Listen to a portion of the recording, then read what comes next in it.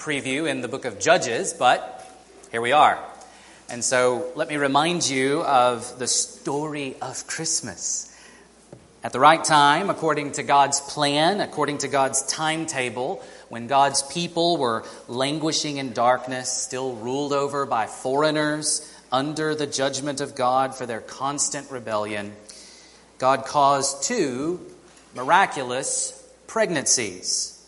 The father of the first miraculous pregnancy, Zechariah the priest, provided a prophetic word that connected the birth of his own son with the birth of the Messiah. Zechariah's son would be called John, and he would become known for his baptizing people in the Jordan River. But Zechariah the priest spoke these words that we find recorded in Luke chapter 1, verses 77 to 79, talking about John's calling to give knowledge of salvation to his people in the forgiveness of their sins because of the tender mercy of our God, whereby the sunrise shall visit us from on high to give light to those who sit in darkness and in the shadow of death, to guide our feet into the way of peace. That sunrise was Jesus. While John was the product of a miraculous pregnancy, a pregnancy produced by parents who were well past childbearing age. Jesus was the product of a greater miraculous pregnancy, the product of the creative power of the Holy Spirit without the involvement of a human father. While John was to be the prophet who announced the arrival of salvation ahead of time, Jesus was to be the one who accomplished salvation through his perfect life, sacrificial death, and victorious resurrection.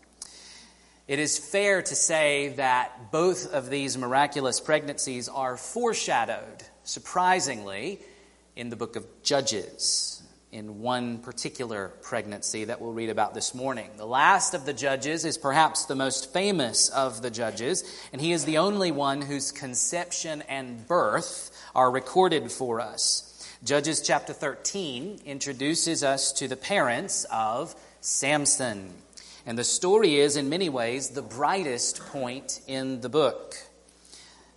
But with this story, the narrator sets our expectations of Samson's career really, really high, only to then disappoint us thoroughly.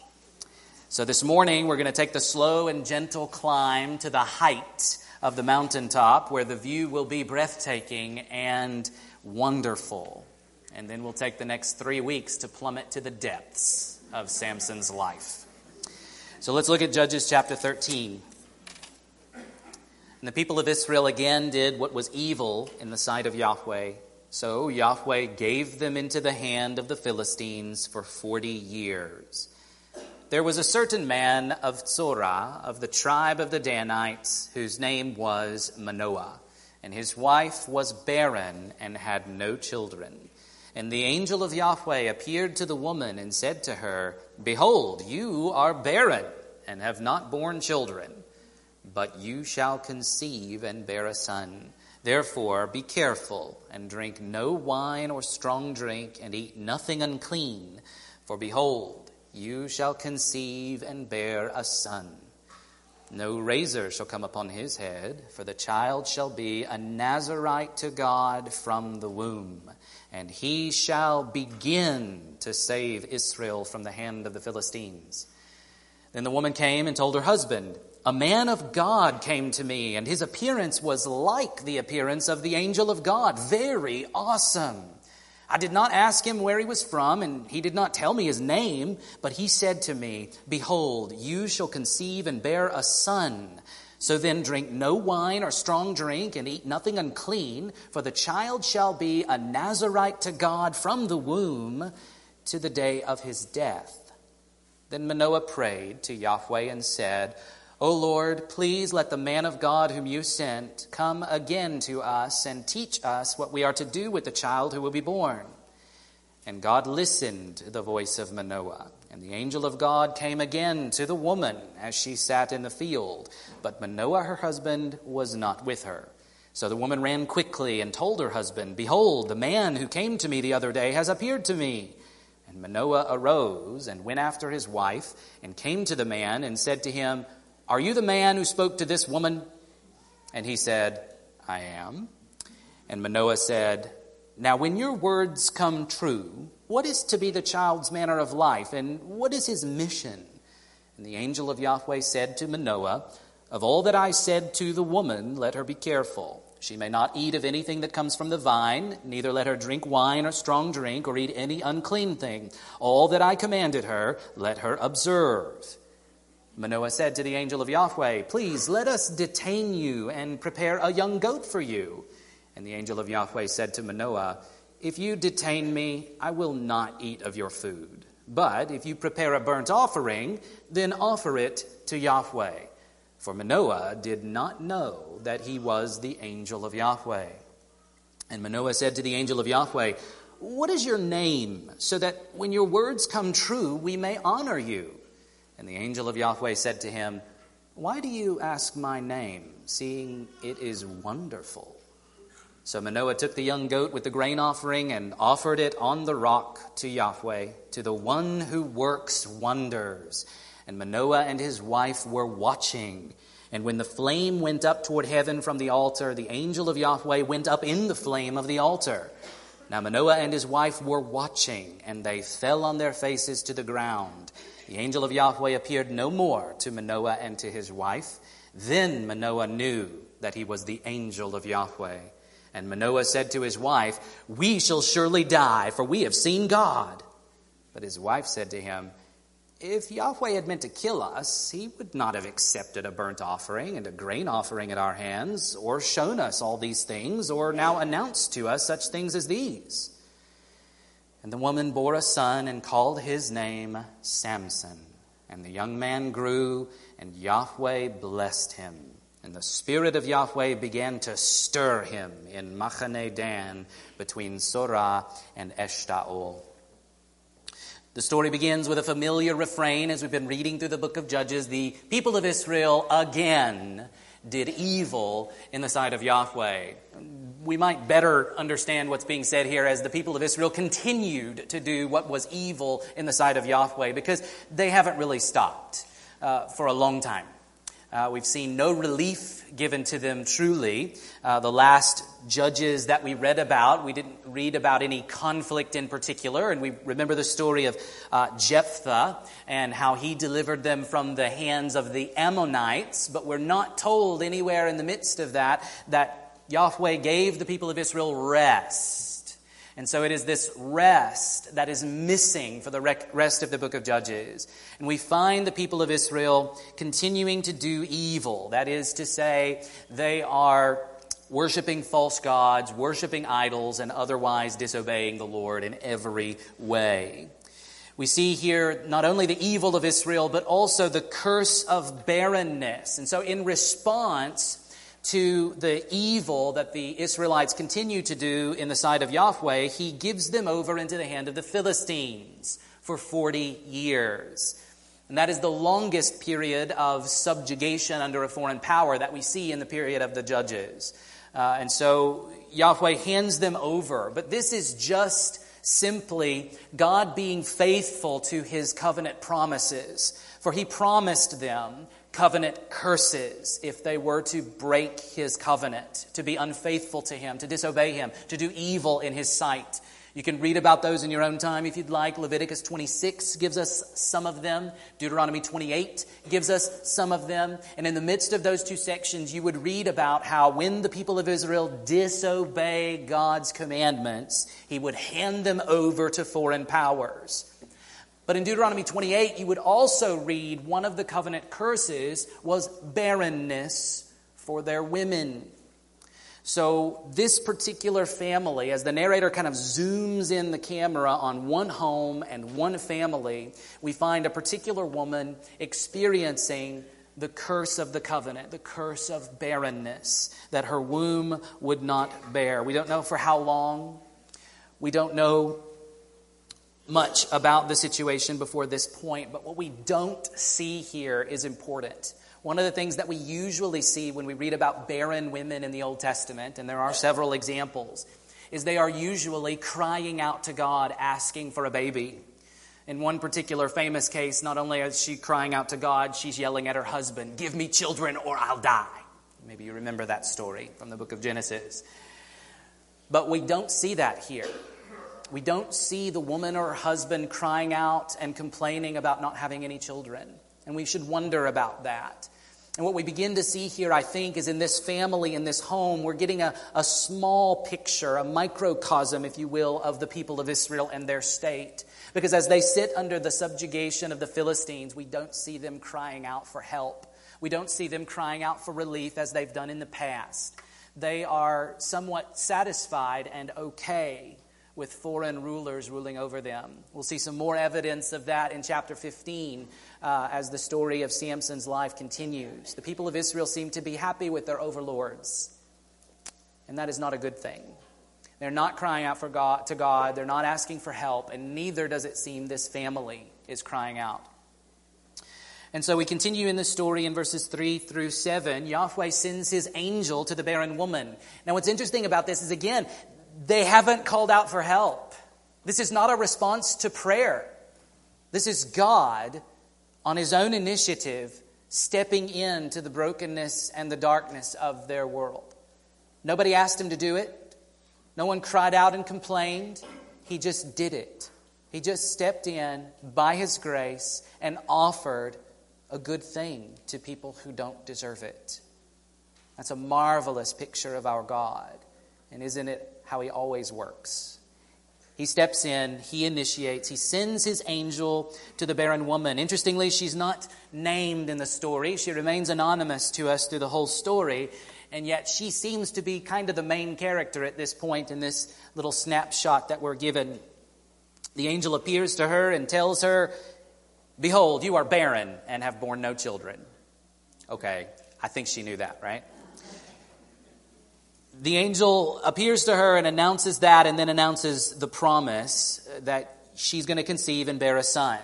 That is something to be celebrated. A great promise given to her from the Lord through this angel who speaks with her. But then he adds some stipulations, some further instruction about how this is going to unfold. The baby is going to have a special status, if you will. The angel tells her that he is going to be a Nazirite to God from the womb. And we're not going to turn there, but if you want to look at this later on, you can. Numbers chapter 6 gives the Mosaic legislation for what was required of a Nazirite. A Nazirite is a person who took on a special vow. It was given for opportunities where an Israelite wanted to voluntarily consecrate themselves in a special way for a short period of time. Numbers chapter 6 makes it clear that normally a person who wanted to become extra holy, if you will, wanted to consecrate themselves in a special way for a period of time for certain reasons, would do three specific things. So there are three aspects of the Nazirite vow that are typical. One is that the person who takes on this vow is not to eat anything that comes from the vine. No grapes, no raisins, no wine, no unfermented grape juice, as though that were a thing in the ancient world. They're not allowed to drink anything or eat anything from the vine.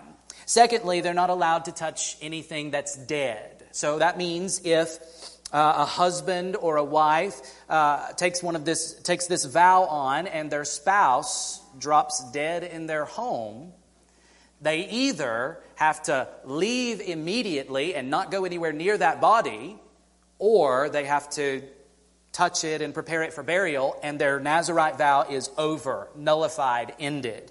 And there's a procedure given in number 6 for what to do in that case. So this is a special area of consecration, so that even if a family member dies, the Nazirite would refrain from going to the funeral. Even if they wanted to maintain their special consecration before God, they would elevate it above even the funeral of a loved one in order to maintain that vow. The third stipulation for a Nazirite was that they were not allowed to cut their hair. They're not allowed to have a razor come upon their head, which means for men, they can't trim their hair or trim their beards or trim their sideburns or anything. And they can't cut their hair. And a woman can't trim her hair in any way, do any kind of manicuring. So this becomes the visible sign to everybody that a person is under the Nazirite vow. They become a little shaggy in their appearance. And that is one way that they're communicating to the world that I'm especially holy. Now normally, we don't tend to think that way in church. If someone showed up here particularly shaggy, particularly the preacher, some people might laugh or wonder or even come up and say, you need to cut your hair. That hasn't happened here yet, but it has happened in my past. So I have some experience with that. Nevertheless, that's the essentials of the Nazirite vow. So what the angel does here is something very unique and unusual. The angel says that this boy is going to be a Nazirite from the womb. When you read that phrase, you need to understand he means from the moment of conception. This is unusual. So this boy, this baby, is going to have this vow imposed on him by God. He doesn't get a choice in the matter. God has chosen him for this role. Now, what we're going to see in the Samson story is as soon as he's old enough to begin to make choices, he's going to despise this calling and this vow. He's going to break every single piece of it repeatedly. He's going to think nothing of it. Nevertheless, the calling and the responsibility stands. And so God has chosen this boy for this role. We don't see a mention of avoiding dead things from the angel's words, but I think it's assumed given the legislation in Numbers chapter 6. And as the story unfolds, we're going to see that that's going to become an important feature of Samson's life. But the angel instead mentions don't drink any wine, don't eat anything from the grapevine, and don't cut his hair. What's interesting about this, beyond the fact that this is being imposed on the boy, is that the mother has special instruction. She's not allowed to eat from the vine. Now, what's interesting about that is I think we have a kind of a subtle but genuine implication that the angel at least, and I think the Israelites more broadly, recognize the truth that what mommy eats, the baby eats, right? From conception. The baby is nourished by what the mother takes in. And so if she eats something from the grapevine, then he is going to be eating something from the grapevine. So to preserve his Nazirite status from conception, even the mother is not allowed to eat from the vine. And so she's also not allowed to eat anything unclean. Now you might be thinking, well, isn't that normal for all Israelites? They're not supposed to eat anything unclean anyway. Why does he make a point to say this? Well, if you read that legislation, primarily in Leviticus 11, what you'll find is that, you get this long list of you can eat these things and not these things, but you also get statements about if you do, then you offer these certain sacrifices and then you're okay. So to eat something unclean, in one sense, is not that big of a deal. Now, later in the Jewish people, later on, like in Jesus' day with the Pharisees and then later on the rabbis, not eating unclean things became this huge important deal. And it is important. It's in the legislation of the Mosaic Law. But if they ate something unclean, whether accidentally or intentionally, there were sacrifices they could offer and ritual washings that they could go through, and they'd be clean the next day. And so I think what the angel is telling her is, you have to be extra careful that you don't even do that. There's not going to be a sacrifice that will allow you to eat something unclean and allow this Nazirite vow to stand. And so I think that's why it becomes an important part of the angel's instruction to both her and ultimately Samson. And then, of course, the famous thing that he's not to cut his hair. So she's not to cut his hair as a boy, and he's not to shave or cut his hair as a grown-up. It seems, as he grows older. But the last line of verse 5 is the most important piece. Outside of the Nazirite vow, what is this for? Why is this special conception and this special birth coming? He shall begin to save Israel from the hand of the Philistines. And right there, we're already getting kind of a tempering of our high expectations of Samson. He's only going to begin to save the people from the Philistine oppression. He's not going to finish the job. And so we already get a note from the beginning, before he's even conceived, that he will be a failure. Samson will be a failure. And that's exactly what we see. Samson will not finish the job of saving the people of Israel from the hand of the Philistines, but he will start it. And we're going to see him starting lots of stuff as the story goes on. So the woman received this word from the angel, and her husband wasn't with her, so she goes to pass on the news in verses 6 and 7. So she goes to him, and notice the way she characterizes the visitor. A man of God appeared to me. Manoah and his wife are being depicted here, both of them, as spiritually dull. They are not perceptive. They are unable to recognize the true identity of the figure who has appeared to them.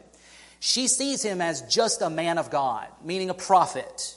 She sees him as a prophet, nothing more. Now, he's an impressive prophet. She says his appearance is like the angel of God, very awesome. So what she's saying is he's impressive and imposing and intimidating. And he was so intimidating, I didn't ask him where he was from. I didn't dare ask him his name. But notice that she does believe what he says. She does believe what he says. So to give both Manoah and his wife credit in this story, they do believe the message. They do believe that this conception and this birth is going to happen. But they don't recognize the angelic identity of this figure who's talking with her. But notice the way she relays the message to her husband here. She leaves out an important detail and she adds an important detail. In the end of verse 7, she says that the child shall be a Nazirite to God from the womb to the day of his death. The angel did not tell her that. Now maybe she inferred from the angel's message that his vow was going to be lifelong. But that is very unusual. Most of the time a Nazirite vow is for a short period of time. But she infers that it's going to be lifelong.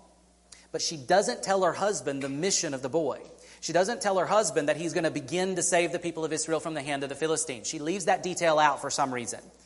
Maybe she was just so excited with the prospect of having a baby that she didn't get all the details in. That seems understandable, right? But either way, she doesn't tell him that piece of the message. But for you and me, as we read the story, we know more than they do, right? We're supposed to know more about what's going on than the characters in the story. And we're supposed to read both of those statements, I think, together. So the angel said, he shall begin to save the people of Israel from the hand of the Philistines. The wife tells her husband that he's going to be a Nazirite to God to the day of his death. We should connect those pieces to recognize that he will begin to save the people of Israel from the hand of the Philistines through the day of his death. So that it's through the death of Samson that God will use him to deliver the people of Israel, to begin to deliver the people of Israel from the hand of the Philistines. Well, given that the message is incomplete and the husband is confused, we get verses 8 through 14. Yahweh sends his angel to confirm the good news. So Manoah does the right thing here. They don't know who this person is. They think he's a prophet. They don't know who he is or where he's from. So how are they going to get him to come back? Well, if he's a prophet, then he answers to Yahweh. So we should pray. So we pray. Yahweh, to the Lord, O Lord, please let the man of God, whom you sent, come to us again and teach us what we are to do with the child who will be born. So Manoah wants confirmation. I mean, if you think about it, his wife has been barren for some time, and whether she's prayed about it or not, surely she wants a baby. And you can imagine a scenario where in her deep desire and grief about not having a child, she might imagine something like an angelic visitor that told me I was going to have a baby just out of the deep hope and the deep wishful thinking. And so the husband might be a little bit tending to doubt her word or to wonder, did this really happen? And so he wants confirmation of all of this. But there might be a little bit of jealousy on Manoah's part. Why didn't the angel appear to me? I'm the head of the household. Why did he appear just to my wife if this was true? And so he might be experiencing a little bit of natural jealousy and uncertainty about what's going on. But he does the right thing in that. He prays. And he asks God to confirm it. And God graciously does it. He listened to the voice of Manoah, and the angel comes again. But notice the angel comes to the wife again. The angel comes to the wife. Manoah wants the visitor to him. He says to us, but he's wanting confirmation. And I think God sends the angel back to the woman again to kind of subtly suggest to Manoah, you need to trust your wife. You need to believe that she's telling you the truth on this. But nevertheless, God sends the angel again. He graciously says, okay, you need confirmation. I'm going to give it to you this time. And so then the woman goes to get her husband again, brings him out there, and they engage with him. And notice the way that Manoah addresses him. There in verse 11. Are you the man who spoke to this woman? It's a reasonable question, I suppose. And the angel answers him very curtly. It's hard to see that in English, but in Hebrew it's just one word. It's just the pronoun I. He basically just says, uh-huh. And then Manoah, to his credit, seems to believe that the message is going to be true. When your words come true, he says in verse 12, what is to be the child's manner of life and what is his mission? So Manoah wants more information. He wants clarity. And don't we all relate to him? We want God to tell us exactly what's going to happen in the next moment. We want God to show us exactly what to do from day to day, don't we? Well, too bad. God doesn't. And the angel here is just incredibly frustrating, frankly. He doesn't give Manoah what he wants through the whole encounter. And just as a side note, if you pay a close attention to angels and their interactions with people in the Old Testament, they are incredibly annoying. I think I first saw this studying the prophetic book of Zechariah. The first 6 chapters of the book of Zechariah are a series of dreams that Zechariah the prophet experienced, it's seemingly over the course of one really bad night. And in the midst of those dreams, he interacts with an angel and he keeps asking the angel to explain things to him. And if you read the explanations that the angels give, you're not helping. The angel's not giving any more explanation. And sometimes the answers he gives are more obscure than the dream he saw in the first place. So, I don't know. Angels can be a little bit condescending. I don't know. Truly, they are giving us only what God wants us to have, nothing more. But it seems like they're jerks about it sometimes. Anyway, Manoah doesn't get what he wants. The angel basically just repeats himself, and he doesn't give the key detail that the woman left out. That he is to begin to save the people of Israel from the hand of the Philistines. The angel doesn't tell him that. He still doesn't know what he wants to know. So we press on into verses 15 to 21, and Manoah keeps on interacting with this evasive angel in verses 15 to 21. He basically says, well, let me serve you dinner. Let me cook a meal for you. And I think his hope is, well, maybe I can get him, full and satisfied and drink a little wine, and maybe his lips will get a little bit loose and he'll get comfortable and he'll tell me what I want to know. But, of course, the angel is not going to bend. Verse 16, the angel of Yahweh said to Manoah, if you detain me, if you keep me here, I'm not going to eat your food. But if you're just bent on cooking something, why don't you cook up a burnt offering and give it to Yahweh? And then the narrator, just in case we weren't following along really well, the narrator inserts this little parenthetical comment at the end of verse 16. For Manoah did not know that he was the angel of Yahweh. Well, yeah, that seems pretty evident. He doesn't know who he's talking to. He thinks he's just talking to a prophet. And he seems like he thinks he can manipulate him and get him to give him what he wants. But, nope, not going to happen. So he goes on and he goes one step further in verse 17. He asks him for his name. He said, what's your name?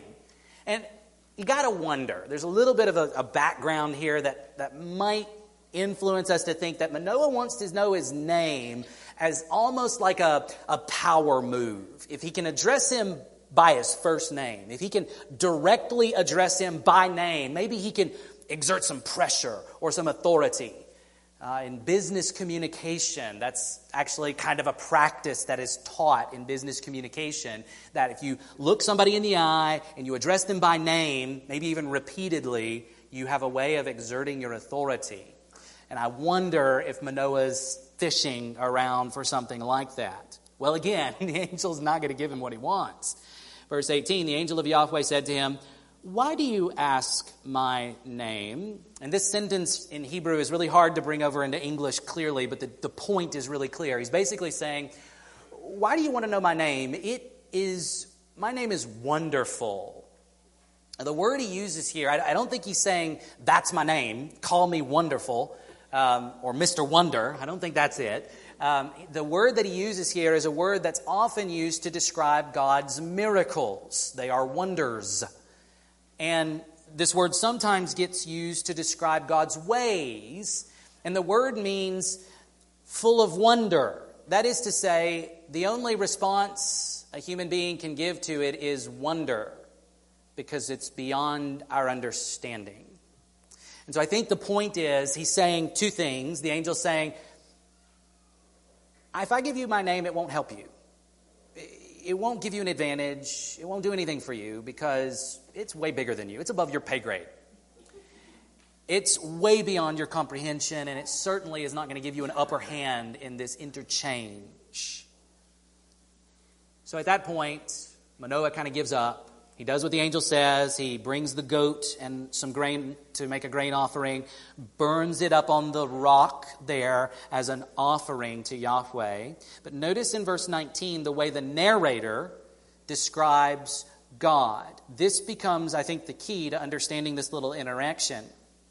In verse 19, Manoah took the young goat with the grain offering and offered it on the rock to Yahweh, to the one who works wonders. That's a related word to the word wonderful that we just encountered from the angel's lips. So the idea is, I think, the narrator's telling us Manoah's focus should be on Yahweh and not the angel. On Yahweh and what he does. He works wonders like granting conception to a barren woman, or like what's about to happen in the rest of the story. The focus of Manoah is in the wrong place. He's focusing on the messenger. He wants information, and he's elevated that desire for information above his desire for God himself. Pretty common problem, wouldn't you say? And so Manoah and his wife were watching. In verse 19 and verse 20, you get that phrase repeated. So the narrator wants us to kind of hone in on Manoah and his wife were watching what was happening. And then, this is what they see. The fire is blazing on the altar, burning up the goat and the grain. And remember, they think he's just a man. Okay, so put yourself in their sandals for just a moment. They see this prophet, this man, climb up on the altar in the midst of the fire, and then he ascends in the flames. So if I were there, I'd probably do what they did, fall down on my face. So what they see is what appears to be a man stepping into the fire and not getting hurt, not getting burned, and then ascending into heaven. And then the narrator tells us that's when Manoah recognized that this was the angel of Yahweh. So it took him stepping into the fire and not being burned up in order for Manoah to realize who he had been dealing with. And then immediately he draws an interesting conclusion from this reality. And we get this nice interchange between Manoah and his wife in verses 22 and 23. And we see the good sense of Manoah's wife here. But Manoah immediately thinks they're going to die. He says, we're going to die because we've seen God. So given what he saw, the man ascending into heaven without being burned up, I wonder if he's thinking of the burning bush story in Exodus chapter 3. I mean, there you get the angel of Yahweh appearing to Moses in a bush. There's fire and the bush is burned but not consumed, not burned up. And I wonder if Manoah is remembering that story and how Moses was afraid for his life too in that situation. And here he comes face to face with this reality and he assumes, oh my gosh, we've seen God in the form of this angel in some fashion. And he concludes, we're going to die. We're going to die. Well, his wife is eminently logical here. It's interesting that she alleviates his fear with logic. I could chase a rabbit on that for a long time, but I'm not going to do it. But it's interesting how often that happens in the Bible. Logic is the way to address someone's emotion of fear biblically. It's like repeated all over the place. But I'm not going to chase that rabbit for now. So it is that she says in verse 23, if Yahweh had meant to kill us, he wouldn't have accepted a burnt offering and a grain offering at our hands, or shown us all these things, or now announced to us such things as these. He accepted the offering, and he had promised them that they were going to have a baby. Well, if he kills them, they can't have a baby. That's pretty reasonable. And we don't know how Manoah responds to her words here. We don't know whether that satisfied him or whether he continued being unsettled. But she is right. She is correct in her gentle and respectful correction of her husband here. And so she presents very good sense to try to assuage his fears. And then verse 24 and 25 give us the sunny fulfillment of the good news in Samson. The woman bore a son. So the narrator fast forward 9 months or thereabouts, and the woman bore a son and called his name Samson. Now, the word sunny in this point in your outline is intentional. She names her boy Samson, or in the Hebrew it's Shimshon. Shimshon. And Shimshon is related to the Hebrew word Shemesh. And Shemesh means the sun, like S-U-N. Now, it's at this point we have to raise a question. Why does she name her boy Son? There's a couple of reasons. There's a positive way to look at that and a negative way to look at that. It's hard not to think negatively here. She names her boy Son, and just a couple of miles away from this location where the boy is born, there's a place called Beth Shemesh. And Beth Shemesh means house of the sun, or temple of the sun. And it is known during this period and all through ancient history that the Canaanites, the Philistines, worshipped the sun at this particular location. It's hard not to think maybe that this woman is naming her boy in honor of the sun god instead of the true God. And the reason I say that is when you see these miraculous pregnancies. So here's one that's happening almost at the same time. Just a few years later, in the lifetime of Samson, I think, you're going to get another barren woman who bears a son in 1 Samuel. Samuel is the boy. Hannah cries out in her pregnancy or in her barrenness, and God grants her a gift of conception. During Samson's lifetime, I think, she names her boy Samuel. And that L on the end of his name is a title for God. And so that barren woman named her son with a name that honors God. And so often in the Bible, these characters name their children with, if you see in your English Bible a name that ends with the letters I-A-H or J-A-H, that is an indication to you that Yahweh is in the midst of their name, that they named their child in some way after Yahweh. So Zechariah, Isaiah, not Malachi. You can think of all the others. There are a bunch of them. But that Yah ending, or Jah, like Elijah, is Yahweh in the midst of their name. And it's just interesting that she doesn't name him that way here. We would expect that maybe she would, but she doesn't. The positive way to spin this and to think about it is that she sees in her son and his mission the dawn of a new day, the dawn of salvation for the people of Israel. He's going to begin to save the people of Israel from the hand of the Philistines. And so she names him after the sunrise in a metaphorical way. Maybe that is her thought process. But either way, what we're going to see is that this sunny boy, little sunshine, is going to have a cloud over his life the whole time. Everything that we read about him is going to have dark contours. And so it's almost as though in her hope, if it is indeed in her hope, that this boy would rise up as the sun to bring light and heat to the people in salvation, his whole mission and his whole involvement is going to be covered over with a dark storm cloud. And he's going to bring much thunder and storm and damage in the midst of his life. All of those things might be at play at some level. Well, then we read, the young man grew and Yahweh blessed him. and the Spirit of Yahweh began to stir him. Now, we're going to read about Samson, and we're going to read many times, several times, where the Spirit comes upon him in a certain way. In fact, the word that's going to be used repeatedly in Samson's story is that the Spirit will rush upon him. That is a very violent word.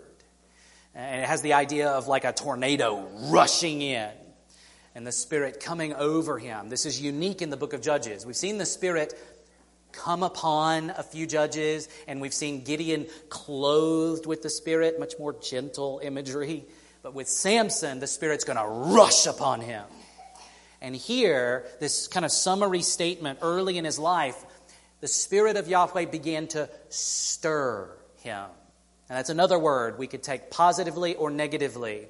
We might like to think that he's being stirred up by the Spirit, like in the sense of being motivated or moved to act for God's purposes. Like when I preach, I want to motivate and move you to obey God. That's a good, I want you to be stirred so that you obey God. But most of the time, when this word is used in the Old Testament, it has a negative connotation. And it's usually translated to disturb or annoy or pester. So think about that. The Spirit of Yahweh began to pester Samson. We might like to think, well, maybe it's like when Paul walks through the city of Athens and he sees all the idolatry around him and he's disturbed, so that he then preaches the gospel to the Athenians there. But it seems a little bit more likely that what's going on here is the Spirit is disturbing or troubling Samson in such a way that he's restless. Ironically, his father's name, Manoah, might remind you of another more famous biblical character early on. Guy built a big boat, Noah. His name means rest. And that's exactly what the people of Israel are missing during this period. And so that boy's mama named him Rest, maybe in the hope that, again, God would bring rest to the people. But that is not what's going to happen. Samson is going to prove to be incredibly restless in himself. And in that way, he is very much a picture of the people of Israel. We'll see more about that in the weeks to come. But in his restlessness, we're going to see him seeking to satisfy that with Philistine women. He's going to feel disturbed and troubled and agitated. And I think that agitation is moved by the Spirit. And he's going to take that feeling of disturbance and he's going to go try to seek to satisfy it and alleviate it with Philistine women. And if we start having a brain break because of that and have trouble kind of fitting that together, that the Spirit is pushing him and then he moves on into wickedness and evil, the same kind of evil that the people of Israel were committing, the narrator is going to step in chapter 14 again when it happens and say, they did not know, Samson's parents didn't realize that Yahweh was using this to seek an opportunity against the Philistines. And so very much we see God using what is truly evil to accomplish good. And I hope you have a place for that in your theology. You can't understand the gospel if you don't. God takes what is truly evil. In fact, he takes the greatest evil, the murder of the Son of God, and accomplishes the greatest, most ultimate good through it. And I'm convinced that that's not just true on the large scale of salvation. I'm convinced that that's true in your life every single day. And it's significant that the Bible returns to this theme over and over and over and over again that paints a picture of a God that is so good that he can take what is truly evil and use it to accomplish his good purposes. You're going to see that happen in Samson's life. And whether you know it or not, you've been seeing it happen in your own life. If you can grasp that, if you can believe that, that will help you endure the bad things that you experience in your life. Well, what do we take away from this miraculous pregnancy story? It is a sweet story. And I've been more happy about preaching this passage than I have any of the others in Judges so far. It is a bright moment in the story. And I think what moves me so much and what thrills me so much from this story is you see a picture of God's grace here. God's grace from start to finish and everything in between. And that's really what we've been seeing throughout the book of Judges. But let me pull 3 points from this particular story to close out our time this morning, where we see God's grace from start to finish and everything in between. Number 1, God is the initiator of salvation. He saves even when people are not looking for Him. In fact, that's the only way He saves. The Bible tells us repeatedly that no one seeks God. Paul famously in Romans 3 mentions that and elaborates on that, but he's actually quoting from the Old Testament there. The consistent testimony of Scripture is that no human being is actually looking for God, the true God.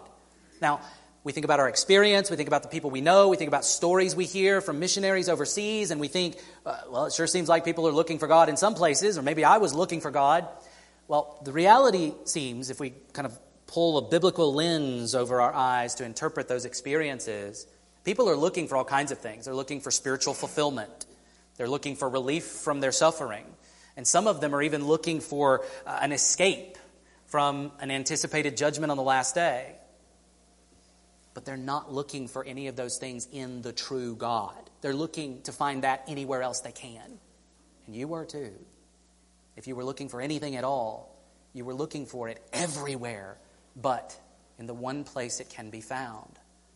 How did that change? God Himself stepped into your life. God Himself initiated something with you. It's never the other way around. When God saves people, He always makes the first move. And not just the first move at the beginning, but the first move all the time. God is the one who initiates your growth. God is the one who initiates your glory on the last day. He is the one who moves in even when you're not looking for Him. And glory to God that He does it, because if He didn't, all would be condemned to hell forever.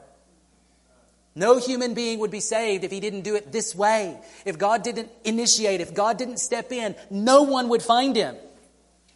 We're all looking for life, salvation, whatever we mean by that, everywhere else. We don't want it God's way. We want it any other way we can find it. But this is the way. God must initiate it. God must be the one who moves in, and He does. Solely by His grace. It's exactly what happens in this story. Manoah and his wife don't seem to have been crying out for a baby.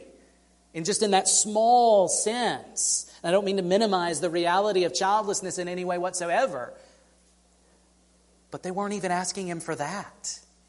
And then in the people of Israel more broadly, they're under the thumb of the Philistines and they seem to be okay with it. They're not asking, God, please save us from this, like they have done in the past. He steps in anyway. He moves in anyway. And that's the way He always works. A second point we can pull from this story, thinking about Manoah's reaction to his encounter with this angel of Yahweh, seeing God in the Scriptures results in either death or transformation.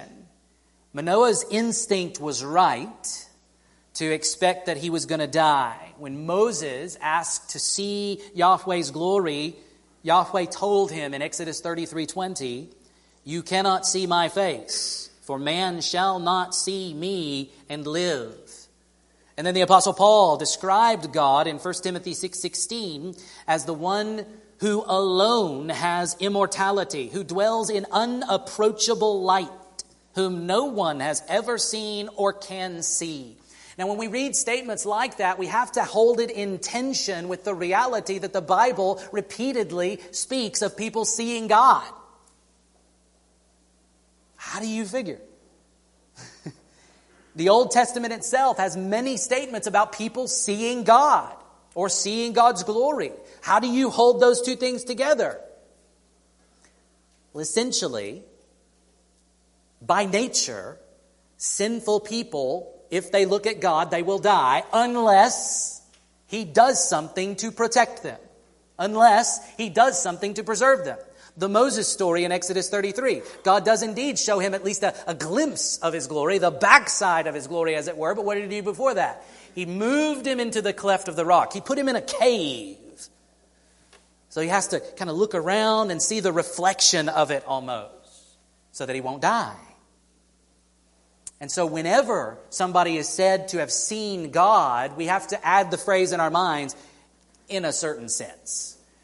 They saw him truly, but not fully. And none of us do. And none of us are able to, because the sight would kill us. But the very thing that would destroy us is the very thing that God gives to us to change us. The Apostle Paul, again, in 2 Corinthians chapter 3 and 4, tells us all about it.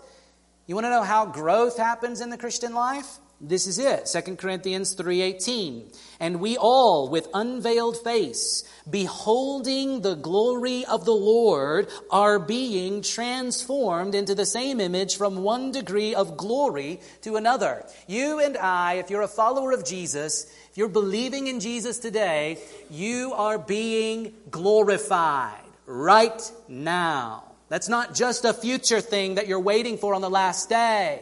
God is doing it now, transforming us from one degree of glory to another. How does it happen?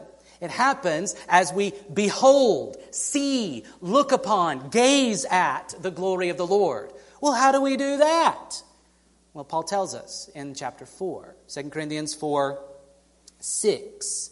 For God, who said, "Let light shine out of darkness," has shone in our hearts to give the light of the knowledge of the glory of God in the face of Jesus Christ. So how do we see the glory of the Lord? We see it in the face of Jesus Christ. Well, how does that help us? He's not here in the flesh anymore. He's not here for us to see face to face with our eyeballs. So how can that be? Well, he actually already told us, but I skipped it for rhetorical effect. 2 verses earlier, 2 Corinthians 4:4.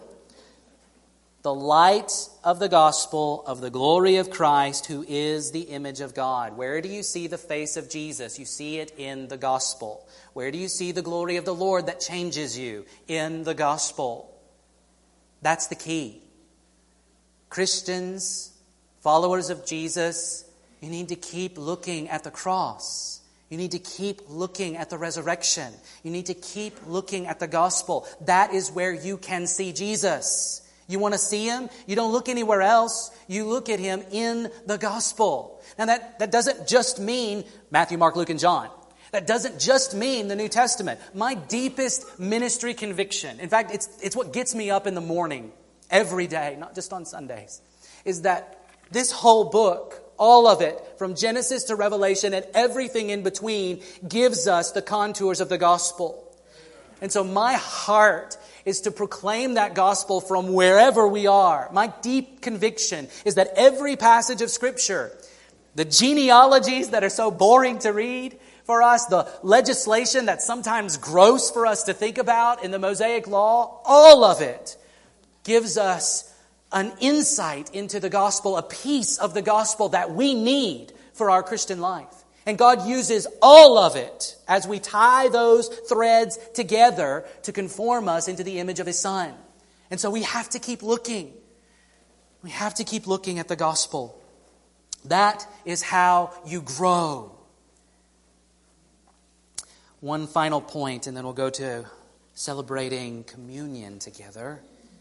From this story, at the very end, as Samson is introduced to us, we should see a little bit of a point here that will come back up again as we go through the story. Human sinfulness does not prevent God from blessing or using a person.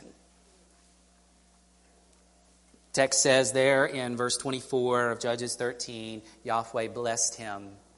Samson was a bad guy. Sinful, ugly. He is a villain in this story. And yet, Yahweh blessed him. I'll let that cook your noodle for a little while. There is a relationship between blessing and obedience, but don't think about it with mathematical precision. There's not a formula in the Scriptures that if you obey, God is bound to bless you. And if you disobey, God is bound not to bless you. Folks, if that were true, none of us would ever receive God's blessing. Do you know yourself well enough to know that? Moment by moment, We are sinning. We are broken. We are failing to measure up. And yet God blesses us. That's the definition of grace. If it were just based on my obedience, I would never experience the blessing of God. But by His grace, He blesses us anyway. Now, there are warnings in Scripture that we need to take heed of, that we should be seeking to obey God. But folks, I can't remember if it was Martin Lloyd-Jones or Charles Spurgeon who made the point that if you're preaching the gospel of God's grace faithfully, then you're going to get the response that Paul got in Romans chapter 6, verse 1. Shall we continue in sin that grace may abound? Because that sure sounds like what Paul was saying at the end of Romans 5. Where sin abounds, grace abounds all the more. Well, and that's what I'm telling you. Your sinfulness, your failures doesn't stop God from blessing you. The reason that you don't experience the kind of growth you expect is not because you're holding God back. You don't have that kind of power, puny person. I don't either. The Spirit of God is omnipotent. And I know what we're saying when we say He's a gentleman. I get the point of that. But that is bad theology by itself. God is not a gentleman in the sense that He's just waiting for us to respond rightly and then He'll do something in your lives. That is not true. That's not the picture of God we get in the Scriptures. He's not waiting for you to get everything right. He's not waiting for you to get your theology figured out. He's not waiting for you to get your obedience straightened out before He'll do good in your life. He's not waiting for you. He is the initiator of it all. If you grow at all in your Christian life, it's because God has made the first move. It's because God has poured out His grace on you. He's not waiting for you to figure it out because you're not gonna. He's not waiting for you to check off the right boxes. He blesses us even when we're checking off the wrong boxes. Even when our theology is skewed. Even when we're believing the wrong things. If there's a genuine, real relationship with Jesus, that doesn't mean we know all the answers on the theology quiz. That doesn't mean we understand the Scriptures 100% rightly. None of us do. And none of us will in this lifetime. He's not waiting for that to happen. Instead, He's helping us along the way. As we stumble along in this life, you can be sure, you can bank on this. God is at work in you to will and to work for His good pleasure. Philippians 2:13. God is working in you right now, even if you are in the midst of disobedience, even if you are in the midst of failure. God is working in you.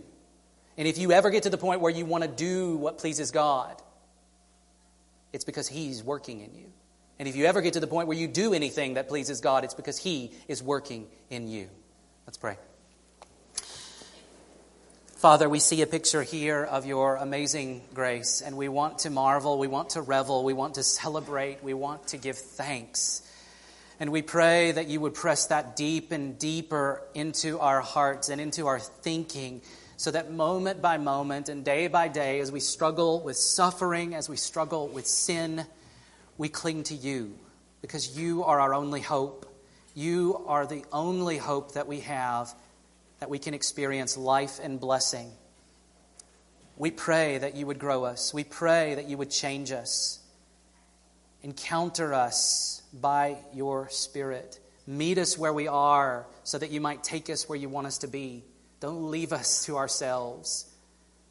Thank You that You love us enough not to do that very thing. We rejoice in You this morning because You have done a great work in our lives, and You've done a great work in the world by sending Your Son to die for us. Would You deepen our gratitude for that? In Jesus' name we pray. Amen.